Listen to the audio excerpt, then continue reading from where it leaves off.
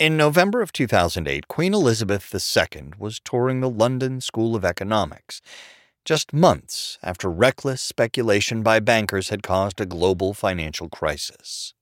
With majestic bluntness, she asked her hosts a question on many minds. Why had no one seen the crash coming?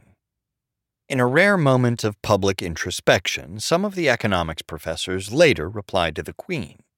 First, they blamed general human failings. It is difficult to recall a greater example of wishful thinking combined with hubris. But they also faulted their own discipline. Its financial and economic models were good at predicting the short-term and small risks, yet were not equipped to say what would happen when things went wrong, as they have. They stressed that some of the best mathematical minds in our country and abroad had been engaged in calculating risk, but they frequently lost sight of the bigger picture. This combination of mathematics and myopia captures a basic truth about economics over the last half-century. As the field has become highly technical and mathematical, its practitioners often remain ignorant of the political implications of their work. The bigger picture has been obscured, in part by the illusion of mastery and precision that complicated math can create. In 1985, one critic had already observed, departments of economics are graduating a generation of idiot savants, brilliant at esoteric mathematics, yet innocent of actual economic life. In a conversation with me almost 4 decades later, a prominent contemporary economist who asked not to be named, described the discipline's use of mathematics as masturbation in the monastery. A few economists are now among the sharpest critics of the intellectual limits of their field. An economist from a Canadian university told me that while math is a useful tool, it imposes a low ceiling on the complexity of questions economists can study. Economists need insights from a range of social sciences and humanities disciplines to understand complex real-world problems like financial crises, climate change, or discrimination in labor and credit markets.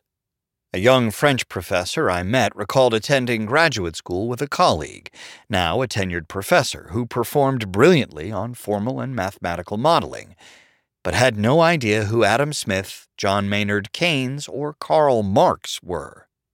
Despite working in different centuries and traditions, Smith, Marx, and Keynes shared an intellectually capacious vision of economics, in which knowledge of history, ethics, psychology, and politics was a prerequisite to meaningful inquiry.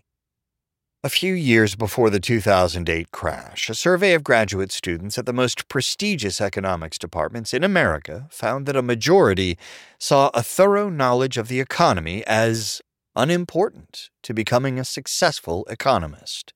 Only 14%, however, saw excellence in mathematics as unimportant. One Princeton student commented, "There's just a lot of math, and we can't see the purpose of it." This says something extraordinary about the training economists receive. It also matches precisely what the professors wrote to the Queen. The best mathematical minds had lost sight of the bigger picture. Given such an education, it's unsurprising that complacency dominated the economics mainstream before the 2008 crash.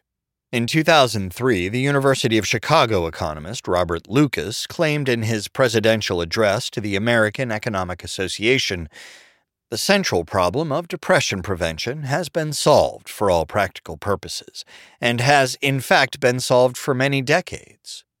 Lucas has also argued that questions about wealth inequality must be excluded from economics.